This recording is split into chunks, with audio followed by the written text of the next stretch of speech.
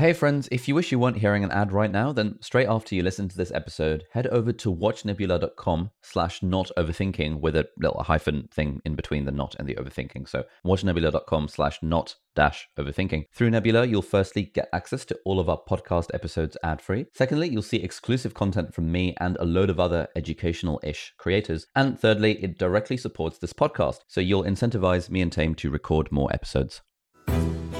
My name is Ali, I'm a doctor and YouTuber. I'm Taymor, I'm a data scientist and writer. And you're listening to Not Overthinking, the weekly podcast where we think about happiness, creativity, and the human condition.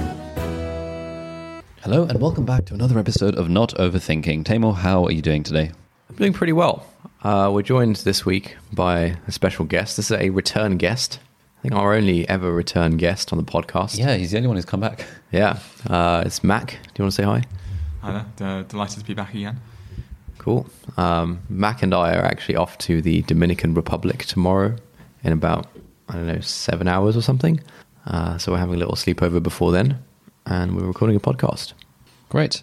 Before we get started into this episode is very kindly brought to you by Brilliant. Taymor, what is Brilliant? No, can you do it? No, you can do it. I did it last time. And it's like a maths thing, and you're like a maths guy, so come on. All right, Brilliant is the best way to teach yourself maths or computer science, or I think maybe even physics. I think they have some physics stuff. How much does it cost? I can't remember.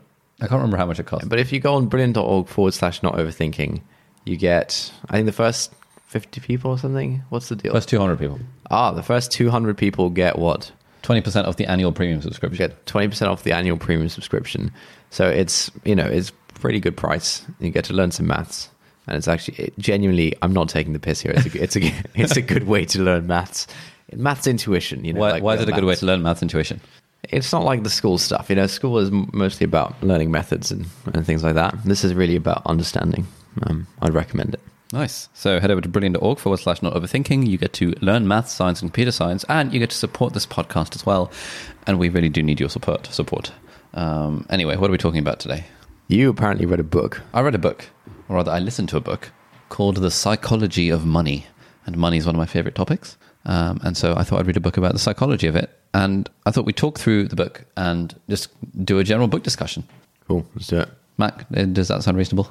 Good. Okay, fine. Yeah, exactly. So, The Psychology of Money, this is basically a book by a chap called Morgan Housel. Do you know who Morgan Housel is? You can lean in when you need to talk. I'm just enjoying the ambience. Okay, cool. Do you know who Morgan Housel is? Yeah, I read his blog. What's his deal? I don't know much about him. He's just like a financy type guy who has a blog about some things financy and some things not so financy. Yeah, he seems like a cool dude. I follow him on Twitter. Yeah, he's a pretty cool dude. This is an interesting book. So firstly, as I was listening to it, I took notes on stuff that particularly resonated with me. So I've got that open on one side of the screen. And on the other side of the screen, I have a book summary that was written by kscarrot.com. Both of those, that one will be linked in the video description. And he or she has written a short summary which says, doing well with money has a little to do with how smart you are and more to do with your behavior around money. You don't have to be a STEM genius to be good with money. That's basically the whole vibe of the book. Sounds great. Great. So thank you for listening. And should we read out a review? No. So there's like lots and lots of chapters in this book. But that's kind of the main thing, is that money is a lot more about behavior and a lot less about like numbers and learning maths and stuff and that sort of thing. And one of the points that he makes is, for example, there will never be a story of a janitor outperforming the world's top scientists, surgeons, or software engineers. So why is it possible that the average Joe can outperform professionals in the money game? Because financial success is not a hard science. To an extent, financial outcomes, both successful and unsuccessful, are driven by luck, independent of intelligence and the effort of the investor, and a large degree of kind of behavioral type stuff. So his first chapter is called No One is Crazy. And I thought this was interesting because, and one of the things I wrote down was, no one is dumb. Every decision they make about money makes perfect sense to them. And that's an idea that he reiterates throughout the book. And that is something that I think I need to kind of personally take away from this. Because as someone who thinks about money a reasonable amount, probably more so than the average Joe, I think I erred too much towards... Okay, Let's rewind a bit. So essentially, the distinction he draws is like there is the rational investor, someone who's very rational about money, i.e., sort of doing the calculations and treating money not as anything that has emotional value, but in a sort of purely rational way. And then there is the reasonable investor, or the reasonable person that thinks about money and recognizes the emotional baggage that money has associated with it, and does reasonable things with it based on their prior experiences and stuff. So, for example, when it comes to the decision of kind of should you buy or should you rent a house, often, as you guys all know, renting a house can sometimes be more worthwhile because the opportunity cost of that money, if you were to put the deposit into the stock market, you'd make so many dividends and so on and so on. And if you go on causal.app, you'll find a model about buying versus renting a house. And so for the rational investor, it might be very, very rational to rent a house and then just put the money in the stock market. But it's just not intuitively how people would think. People would intuitively think that if I'm renting a house, I'm throwing away money on rent. And therefore, people would be inclined to buy a house. I think home ownership also is like a strong cultural force in, I think, certainly in the UK, I think in Germany as well. Yeah, I think cultural force aside, there's something to be said for the value in terms of having and owning a house as well, in terms of the satisfaction that gives you, which can't be captured necessarily in just the pure cost-loss trade-off in terms of renting versus buying. Yes, that is absolutely true. And that is kind of a point that he makes in the book. So, for example, if we think of the scenario of, let's say you have a sudden windfall and you win the lottery and you have the option of paying off your house's mortgage and the interest rate is fairly low, like 1.5% or something like that. A rational thing to do would be to not pay off your mortgage and to instead put that money in something like a stock market index fund that's going to return far more than 1.5%. However, in that position, a lot of people would pay off the house. And in that position, it is a reasonable thing to pay off the house because of the fact that it helps you sleep at night. Sure. I think this reminds me a little bit about the sort of psychology that goes into TV show games like Deal or No Deal, where a participant's kind of given an offer. They have a box of a certain value, let's say £10,000, and there's a 50% chance they'll get another box of £50,000. And dealer comes in and offers them something below the expected value based on those two boxes. They maybe offer £20,000. And what you see is that even though the offer is far below the expected value of trading, people often take it because they want the kind of certainty that comes with having some cash in the bank. And I think that's similar to what you have in the mortgage case, where people, it's maybe not in their kind of overall interest in terms of maximizing expected value, but they want to take the more secure offer because like a kind of cheesy way to sum it up is this Kanye West quote of what is it? It's having money is not everything, not having it is. And I think a lot of people, their attitude to money is it's built from wanting to avoid a situation of not having any money, and so it's kind of shifted in that perspective. And whilst that might seem irrational from the perspective of trying to maximize overall value, it's not wrong. Exactly. Yeah, and that's kind of what sort of Morgan Housel is basically saying throughout the book. He's saying that people's experiences of money and the way they thought of money growing up. For example, all of us have grown up in an era where we didn't quite appreciate the impact of the 2008 financial crisis, and therefore, to us, obviously, all your money should be in stocks because obviously the stock market just keeps on going up. But for people who went through that, it's a lot more of a thing. Like stocks are very risky. And one of the things that he says is that one of the things he says in the book is that people are optimizing for whatever helps them sleep at night, and that is completely reasonable. And so after sort of laying out this sort of 18 part argument about how we think about money, the final chapter is when he talks about his own like investment portfolio and the fact that he and his wife hold 20% of their holdings in cash just because it helps them sleep at night. And he doesn't do much individual stock picking, again, because it helps him sleep at night. But we're getting ahead of ourselves. Chapter 1 is called No One is Crazy. And the sort of summary of this chapter is that your personal experiences with money make up maybe 0.0000001% of what's happened in the world, but maybe 80% of how you think the world works. And chapter number 2. Oh, yeah. Another interesting example I noted down in the first chapter is the example of people buying lottery tickets.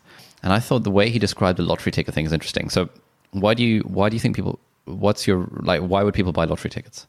I actually feel quite strongly about this. I think all the kind of rational bros, or like, all the sort of science bros, rational bros, or whatever, they sort of look down on people who buy lottery tickets because, oh man, it's so stupid. Like if you do the maths, you're not, the expected value is not positive. Yeah.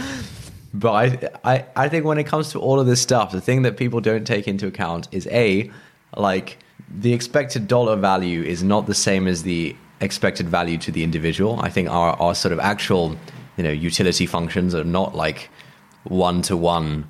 Well, fine. That was the wrong use of a technical term, but they're not like the same as the dollar value. I probably, I probably care much more about having $1 million than I do about having $10 million, right? I don't care 10 times more about having $10 million. Is that not the opposite of the point you're trying to make? Sorry? No. So one part of the point I'm trying to make is that spending £1 on a lottery ticket is negligible. It's, basically you can think about it as zero monetary cost a lot of the time because, it's for someone who buys lottery tickets, that might not be a substantial enough amount of money for them to actually care about it. And so it's not a case of like, oh man, you're losing loads of money. It's a case of like something that's basically not costing me anything and has some potential monetary upside.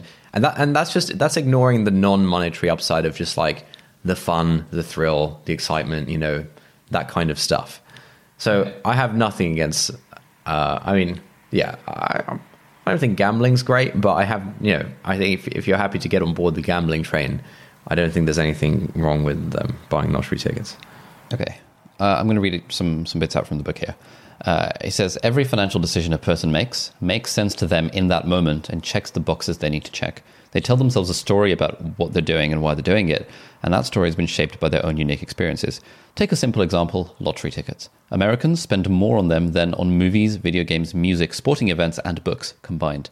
And who buys them? Mostly poor people. The lowest income households in the US on average spend $412 a year on lotto tickets. Really? 4 times the amount of those in the highest income groups. 40% of Americans cannot come up with $400 in an emergency. Which is to say, those buying $400 in lottery tickets are by and large the same people who say they couldn't come up with $400 in an emergency. They are literally blowing their safety nets on something with a 1 in a million's chance of hitting it big. He says, that seems crazy to me. It probably even seems crazy to you. But I'm not in the lowest income group. You're likely not either. So it's hard for many of us to intuitively grasp the subconscious reasoning of low-income lottery ticket buyers. But strain a little and you can imagine it going something like this. We live paycheck to paycheck and saving seems out of reach. Our prospects for much higher wages seem out of reach. We can't afford nice vacations, new cars, health insurance, or homes in safe neighborhoods. We can't put our kids through college without crippling debt. Much of the stuff you people who read finance books either have now or have a good chance of getting, we don't. Buying a lottery ticket is the only time in our lives we can hold a tangible dream of getting the good stuff that you already have and take for granted. We are paying for a dream, and you may not understand that because you are already living a dream. That's why we buy more tickets than you do. You don't have to agree with this reasoning. Buying lotto tickets when you're broke is still kind of a bad idea, but I can kind of understand why lotto ticket sales persist. And that idea, what you're doing seems crazy, but I kind of understand why you're doing it, uncovers the root of many of our financial decisions. So I thought that was like a nice way of putting it. Yeah, that's good stuff. Chapter 2 is called Luck and Risk. Subtitle, Nothing is as good or bad as it seems. And he starts off with an interesting story here. You may have come across it. It's a sort of about Bill Gates and sort of the luck associated with sort of how he got where he is. Have you guys come across this story before? No. So essentially, Bill Gates went to this school just outside of Seattle called Lakeside School. And like their science teacher in 1968 sort of was like some ex-Navy guy and sort of saw that the computers were going to become a thing. So he petitioned the school to spend like $3,000 of their budget to get a computer for the classroom. And he says, most university graduate schools did not have a computer anywhere near as advanced as Bill Gates had access to in the 8th grade, and he couldn't get enough of it. He spent like loads of time kind of doing it. And then he talks about a little quick math. In 1968, there were roughly 303 million high school age people in the world, according to the UN. 18 million of them lived in the US. 270,000 of them lived in Washington State. A little over 100,000 of them lived in the Seattle area, and only about 300 of them attended Lakeside School. Start with 303 million, end with 300. 1 in a million high school age students attended the high school that had the combination of cash and foresight to buy a computer. Bill Gates happened to be one of them. And in fact, Bill Gates has said that if there had been no Lakeside, there would have been no Microsoft. He told them in 2005. So he talks a lot about sort of this idea of a lot of life being very much related to luck. And then on the other side of the coin, there's the idea of risk. And he uses a fun example of, you've heard of Bill Gates and Paul Allen. but you probably haven't heard of a guy called Kent Evans, who was like the trio. He was like the Ron in Bill Gates' Harry and Hermione trio. He got together with Paul Allen. He got together with Paul Allen, yeah. But tragically, he died in a mountaineering accident, like just as they left school, and he would have become like the third co-founder of Microsoft had he not just died in a mountaineering accident. Too soon, Tamar. Sorry, Unacceptable. I didn't know. And so he says that for every Bill Gates, there is a Kent Evans who was just as skilled and driven, but ended up on the other side of life roulette. So I thought that was kind of fun.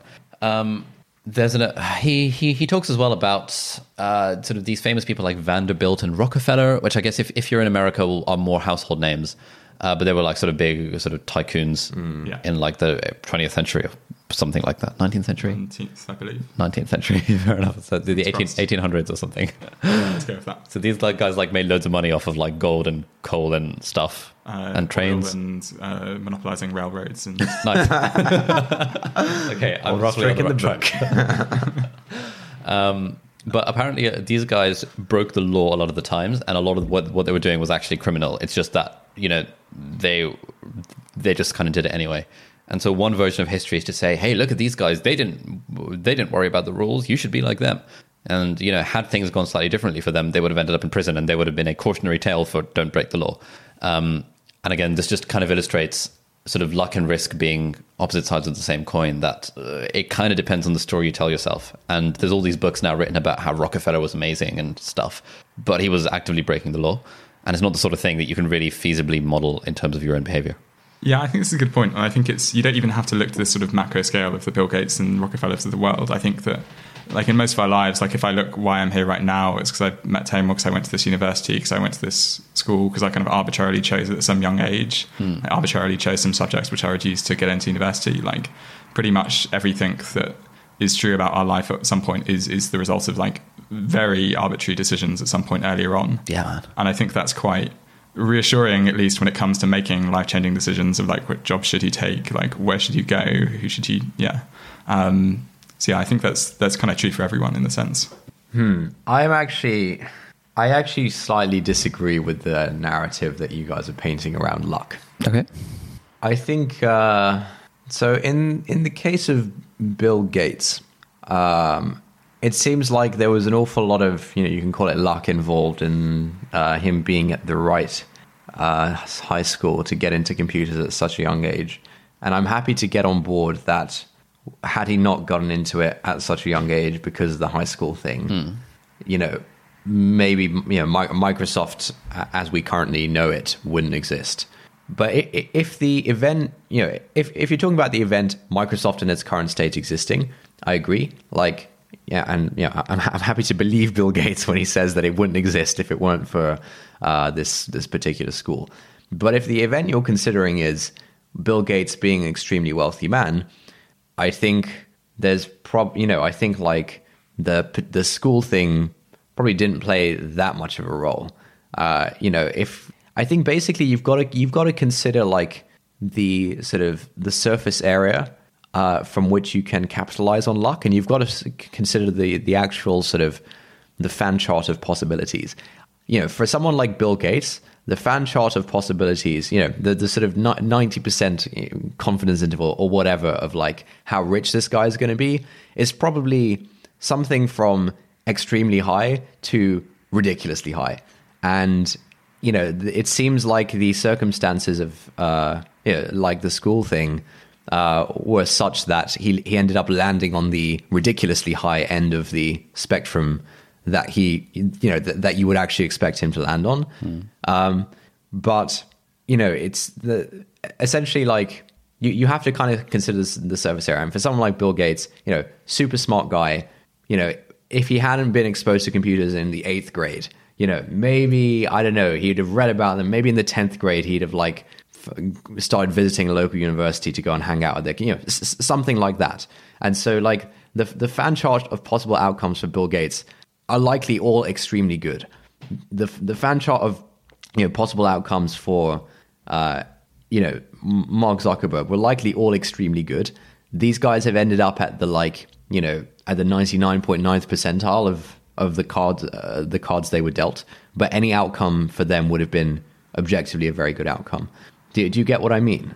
I get what you mean. The point that our friend Morgan, is trying to make here in general is sort of wondering to what extent success is based on luck versus non-luck factors. And the point that he's making is that in a lot of these high-profile examples, you can pin down one particular lucky break. That's not to say, like, obviously it's hard to imagine the counterfactual, like what would have happened if Bill Gates didn't have access to a computer until he was at university. He probably still would have done extremely well. But it's fair to say that he wouldn't be one of the richest people. He was unlikely to be one of the richest people in the world had it not been a result of this lucky break, as it were. And part, there's a nice quote from here. He says, years ago, I asked economist Robert Shiller, who won the Nobel Prize in economics, what do you want to know? What do you want to know about investing that we can't know? And he said the exact role of luck in successful outcomes. I love that response because no one actually thinks luck doesn't play a role in financial success. But since it's hard to quantify luck and rude to suggest that people's success is owed to it, the default stance is often to implicitly ignore luck as a factor of success. And his overall message here is that, be careful who you praise and admire. Be careful who you look down upon and wish to avoid becoming. Or just be careful when assuming that 100% of the outcomes can be attributed to effort and decisions. Essentially focus less on specific individuals and case studies and more on broad patterns is kind of the point behind the stories in this chapter. Yeah, I can get on board with that.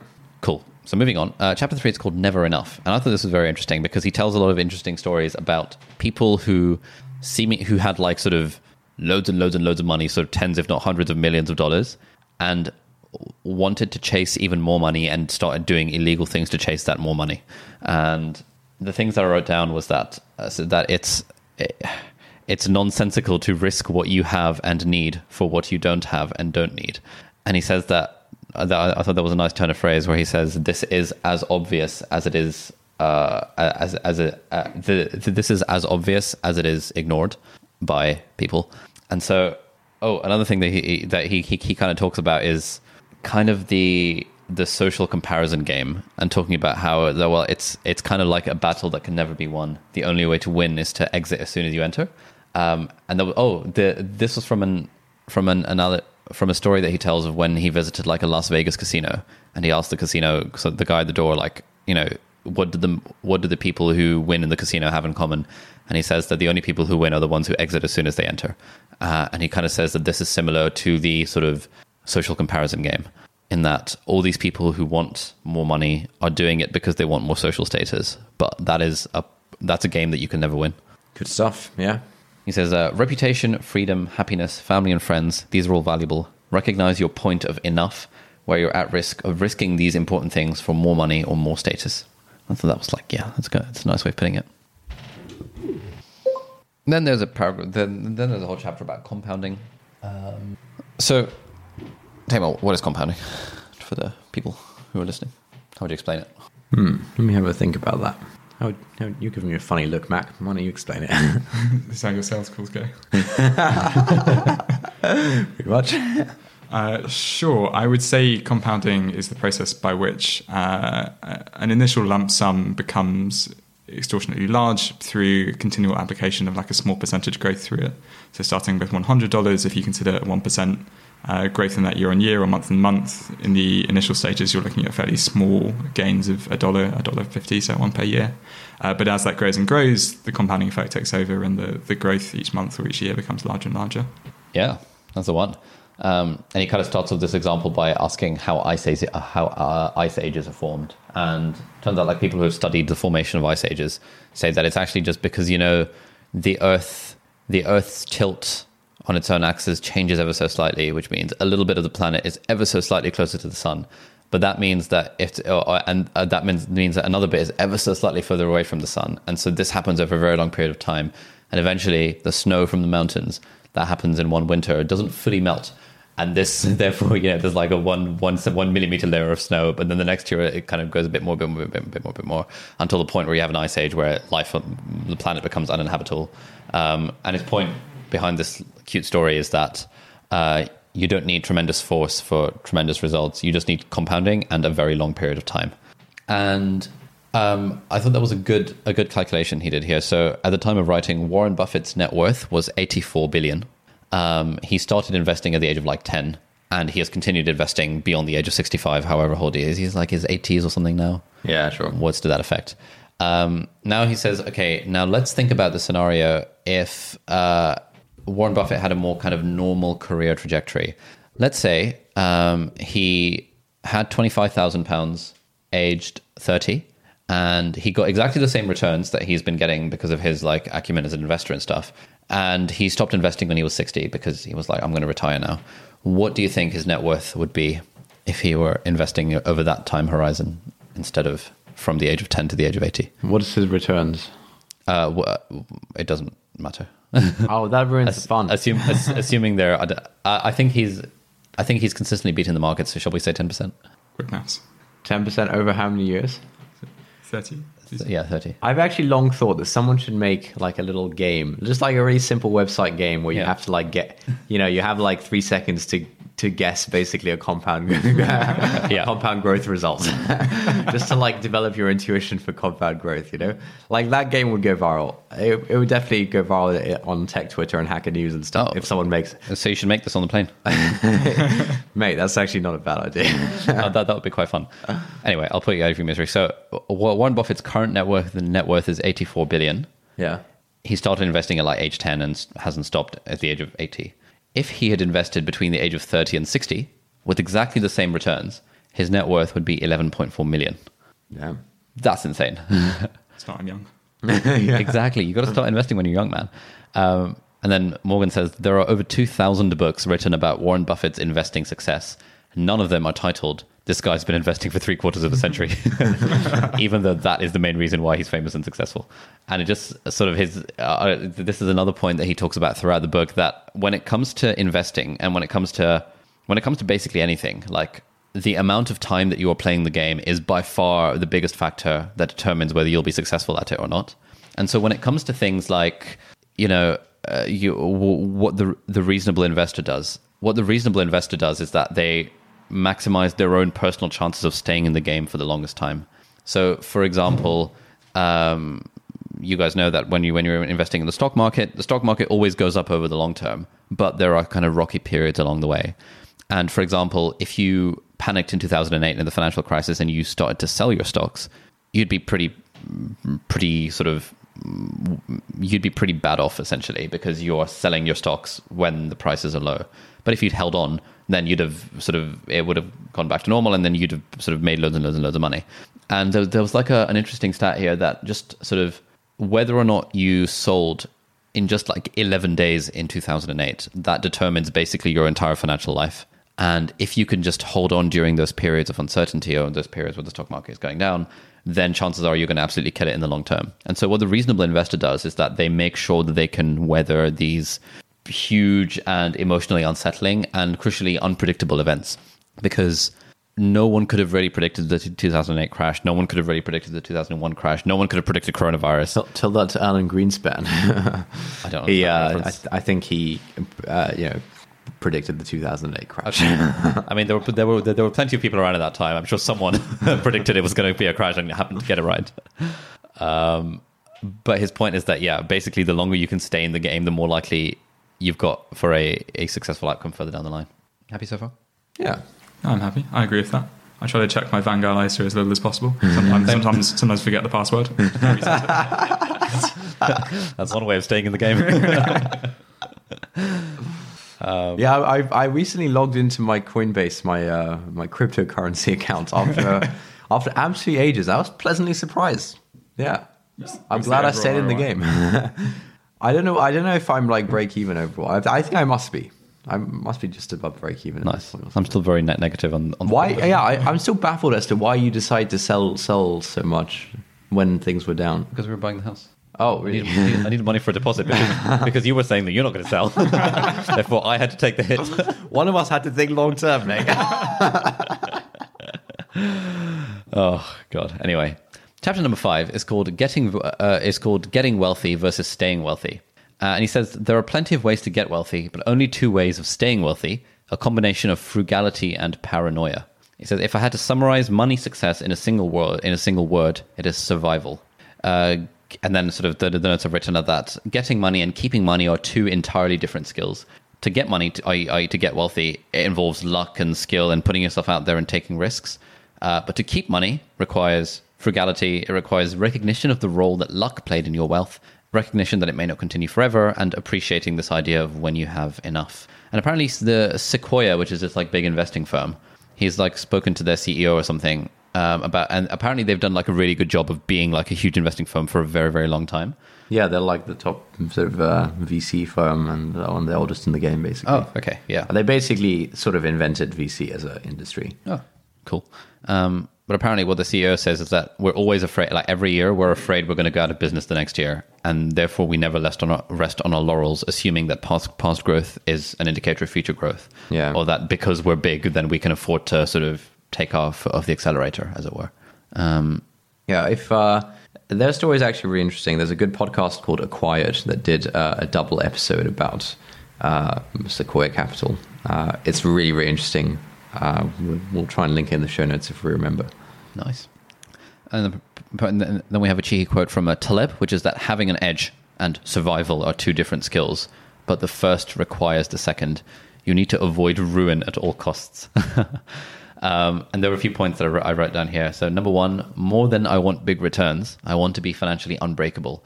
And if I'm unbreakable, I'll probably get the biggest returns because I'll be able to stick around for long enough for compounding to work wonders. Unbreakable meaning not having to take my money out of the stock market, essentially. Number two, planning is important, but the most important part of every plan is planning for when the plan doesn't go according to plan. Room for error, i.e. margin of safety, is underappreciated. For example, having a frugal budget, flexible thinking, and a very loose time frame. Basically, living happily within a wide range of outcomes. And then we've got so if you're conservative, that means you're avoiding a certain level of risk. But if you have a margin of safety, then you're raising the odds of success at a given level of risk by increasing your chances of survival. The higher your margin of safety, the lower your edge needs to be for a favorable outcome. And by edge, it's sort of all of the things. When it comes to investing, it's like how essentially how good of an investor you are, how high your rate of return is. But again, it's sort of just reiterating his point that the longer you can just stick in the game, the higher your odds of a favorable outcome. And this kind of reminded me of something that MKBHD, the YouTuber, famously said I think he was interviewed on the Y Combinator podcast, and they asked him what the secret to his success is, and he was like, well, if you just pick something and do it for 10 years, chances are you'll probably be successful at it. And I think about that a lot when it comes to sort of everything that I do, that if I just pick something and stick with it for 10 years, it's hard to imagine a world in which it won't be successful. Yeah. He says the swelled head is an expensive disease. What does that mean? Oh, as in like as you get too big for your boots and stuff. Oh, okay, right. That causes ruin. Yeah, this was interesting for me because, okay, so when it comes to money, I feel like I've hit my point of enough in that I don't need / want any more money to be happy. And yet I still feel this sort of prior to reading this, I still felt like a real sense of like, yeah, but all of my wealth is built on kind of this the YouTube thing, and you know anything could happen to that, or you know maybe Skillshare will go out of business, or all of these different things, which makes me feel very risk averse and makes me want to do whatever I can to hedge against these kind of unlikely events happening. And I've always kind of felt bad about it until I read this chapter in the book, where he talks about how once you're wealthy, however you want to define that, and staying wealthy is about being paranoid and about sort of mitigating risk as much as possible, because making more money in that situation is not actually going to make you happier, but losing your money in that situation, which is very possible, is definitely going to make you unhappier. And so you really want to sort of hedge against that risk as much as possible. I'm curious to know, so if you worked out that you needed X pounds per year to have enough, and you had that amount times 40 or 50 or whatever it needs for the rest of your life, would you feel okay then? Or would you still like feel the urge to make more money, even if you had enough to last the rest of your life? I'd probably still feel the urge to make more money because I wouldn't be sure, A, of uncertain events in the future that I can't possibly predict. So just having more money is generally a hedge against uncertainty. And B, because I'm not sure how my future preferences will change, especially given that I want to get married and have kids someday. And you want them to start investing early? Well, yeah, I want them to start investing at the age of 8 to try and beat Warren Buffett as the game. Yeah. That is a good question. That's something I often think about. It's like if I actually had unlimited money, what would I change about my behavior?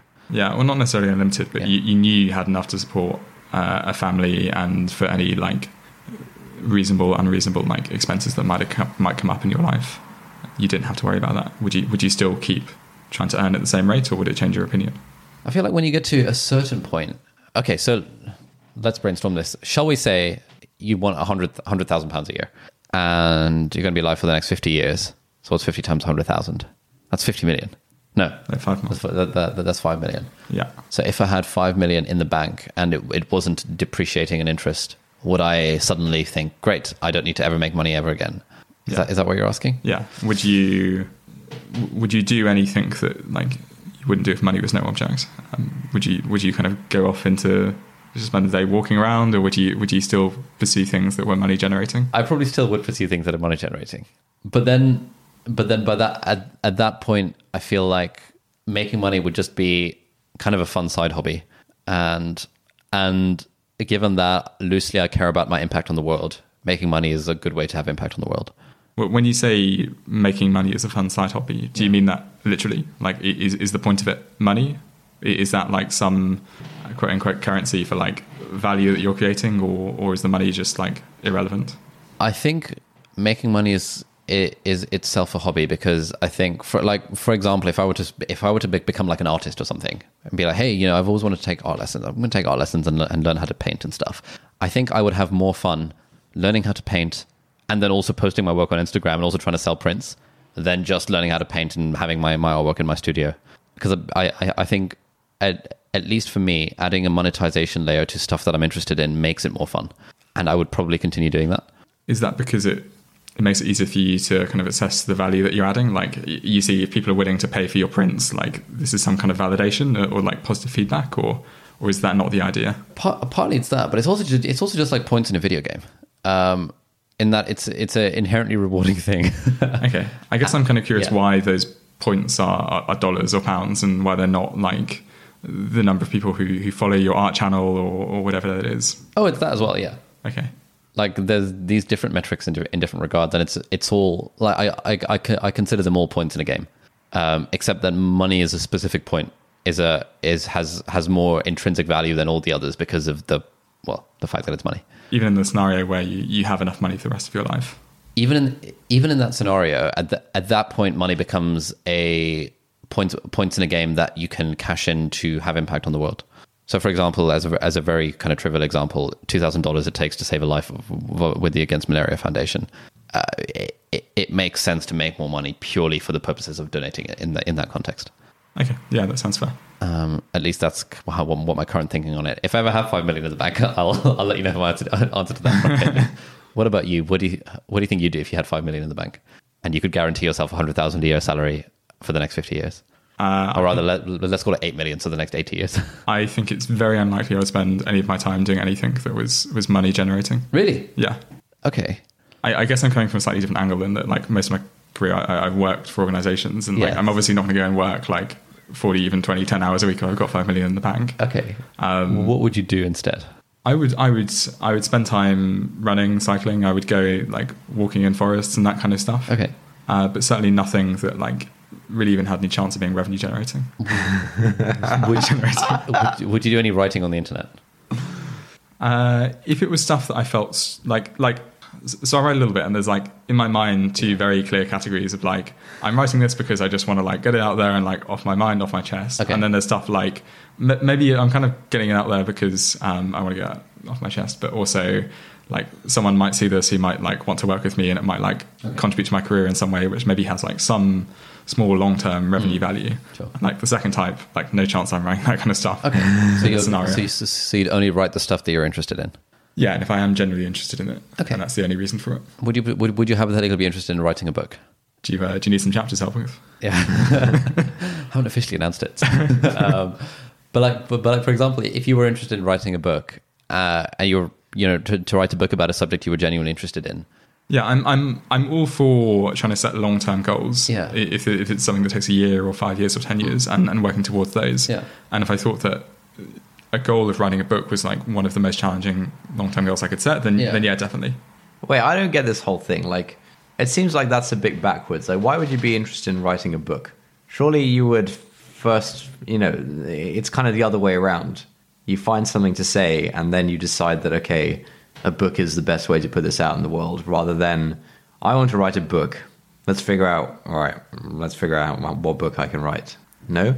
I mean, so I'm thinking of a sports analogy in my head, which is that, like, if I want to, like, be this good a runner, I'll spend 5 years training and running. It's not like I just have this energy and then I need to, like, find some output for it and I'll go running. Like, you can work backwards. Okay. I don't know. I think the book thing's still kind of dodgy. I think the running thing... we were talking about this, actually. We were talking about exactly this, like, 2 episodes ago. What, the challenge? Yeah, and I think I actually mentioned you, Mac, about how you like to do Ironmans and things like that. And I think I mentioned that you like to do it purely because it's challenging, or rather, the fact that it's a challenge is a significant part of why you do it. It's partly a challenge. It's partially this kind of purely instrumental thing. Like, I would like to be the person who, like, trains 7 days a week and, like, gets up early and like does that stuff. And I know that one way to force myself to do that is to set myself this goal of, like, right, in a year, in this date, I'm going to have this race. And in order to, like, get to the point where I can do that race, I need to do all this prep work. In the same way that, like, you could set yourself the goal, the kind of end focus goal of, I'm going to write a book. And the implication of that is that I'm going to have to, like, sit in front of a desk and write for 6 months, a year. So I think it's fine to work from the end backwards to the front in that sense. Okay, yeah. I guess if there's some semblance of a front of, like, you kind of have something. All right, whatever. I don't think there's any point in dwelling on the book thing. Yeah, I can get on board with this. So the reason I brought up the book/writing thing is because I feel like that's the difference between the work that I do and the work that you do. In that the work that I do is more like just talking about stuff I'm interested in and putting on the internet. And I was trying to get you to say that you probably, like, even if you had unlimited money, you probably would still be interested in talking about things you're interested in on the internet in some capacity. And just, like, sharing your ideas with the world, for example. Honestly, man, no. I really wouldn't. Okay. I think now that you put it that way, I think so much of my reason for doing that kind of stuff is in some very long-term capacity rooted back to money, even if I don't see that up front. Okay. Do you enjoy teaching? I enjoy teaching. I don't really enjoy kids that much. What? Okay, no. That's a topic for another time. I like them to have their own autonomy and that not to involve me. Okay, but, like, hypothetically, let's say you were, I don't know, sort of, you had your 8 to 10 million in the bank, you had your money situation sorted. Would you not find it fun to sort of be chilling in university and sort of do a lecture once a week or supervise some kids for, like, a tutorial here and there? Oh, yeah, sure. If that was on, like, a topic or something I found interesting, then okay, yeah. Assuming it's stuff, it's subjects that you enjoy. Okay, can you see yourself enjoying doing the same thing at scale by, I don't know, talking about it on podcasts or writing a blog or even, dare I say, making videos on the internet? Sure. I think there's some kind of critical mass or, like, some inflection point at which point, like, before that point, it's a bit of an uphill slog in terms of trying to build an audience. Okay. And then once you hit that point, it is more like, I guess, teaching a class when you have a captive audience of people who will listen. But I think that before that point, it's a different experience. Okay, fair dues. Yeah. All right, so that's the end of part 1 of this episode covering the psychology of money. We are going to be doing a part 2 episode next week where we talk more about these situations. So thank you very much for listening so far, and we'll see you hopefully next week. That's it for this week. Thank you for listening. If you like this episode, please leave us a review on Apple Podcasts or on the Apple Podcasts website if you're not using an iPhone. There's a link in the show notes. If you've got any thoughts on this episode or any ideas for new podcast topics, we'd love to get an audio message from you with your conundrum, question, or just anything that we could discuss. Yeah, if you're up for having your voice played on the podcast and your question being the springboard for our discussion, email us an audio file MP3 or voice note to hi@notoverthinking.com. If you've got thoughts but you'd rather not have your voice played publicly, that's fine as well. Tweet or DM us at NOverthinking on Twitter, please. Thanks again for listening, and we'll see you next time.